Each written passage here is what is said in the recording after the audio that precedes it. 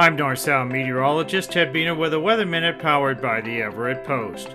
Spring is peak time for the Puget Sound Convergence Zone. You've heard the term, but what does it mean?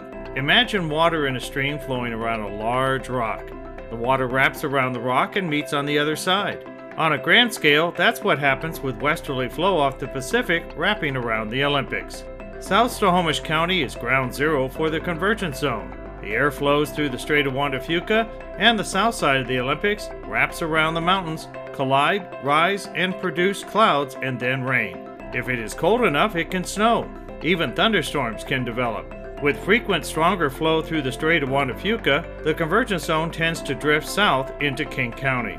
The Puget Sound Convergence Zone can occur any time of the year, but springtime is when it occurs most often. This has been a Weather Minute. I'm North Sound meteorologist Ted Biener.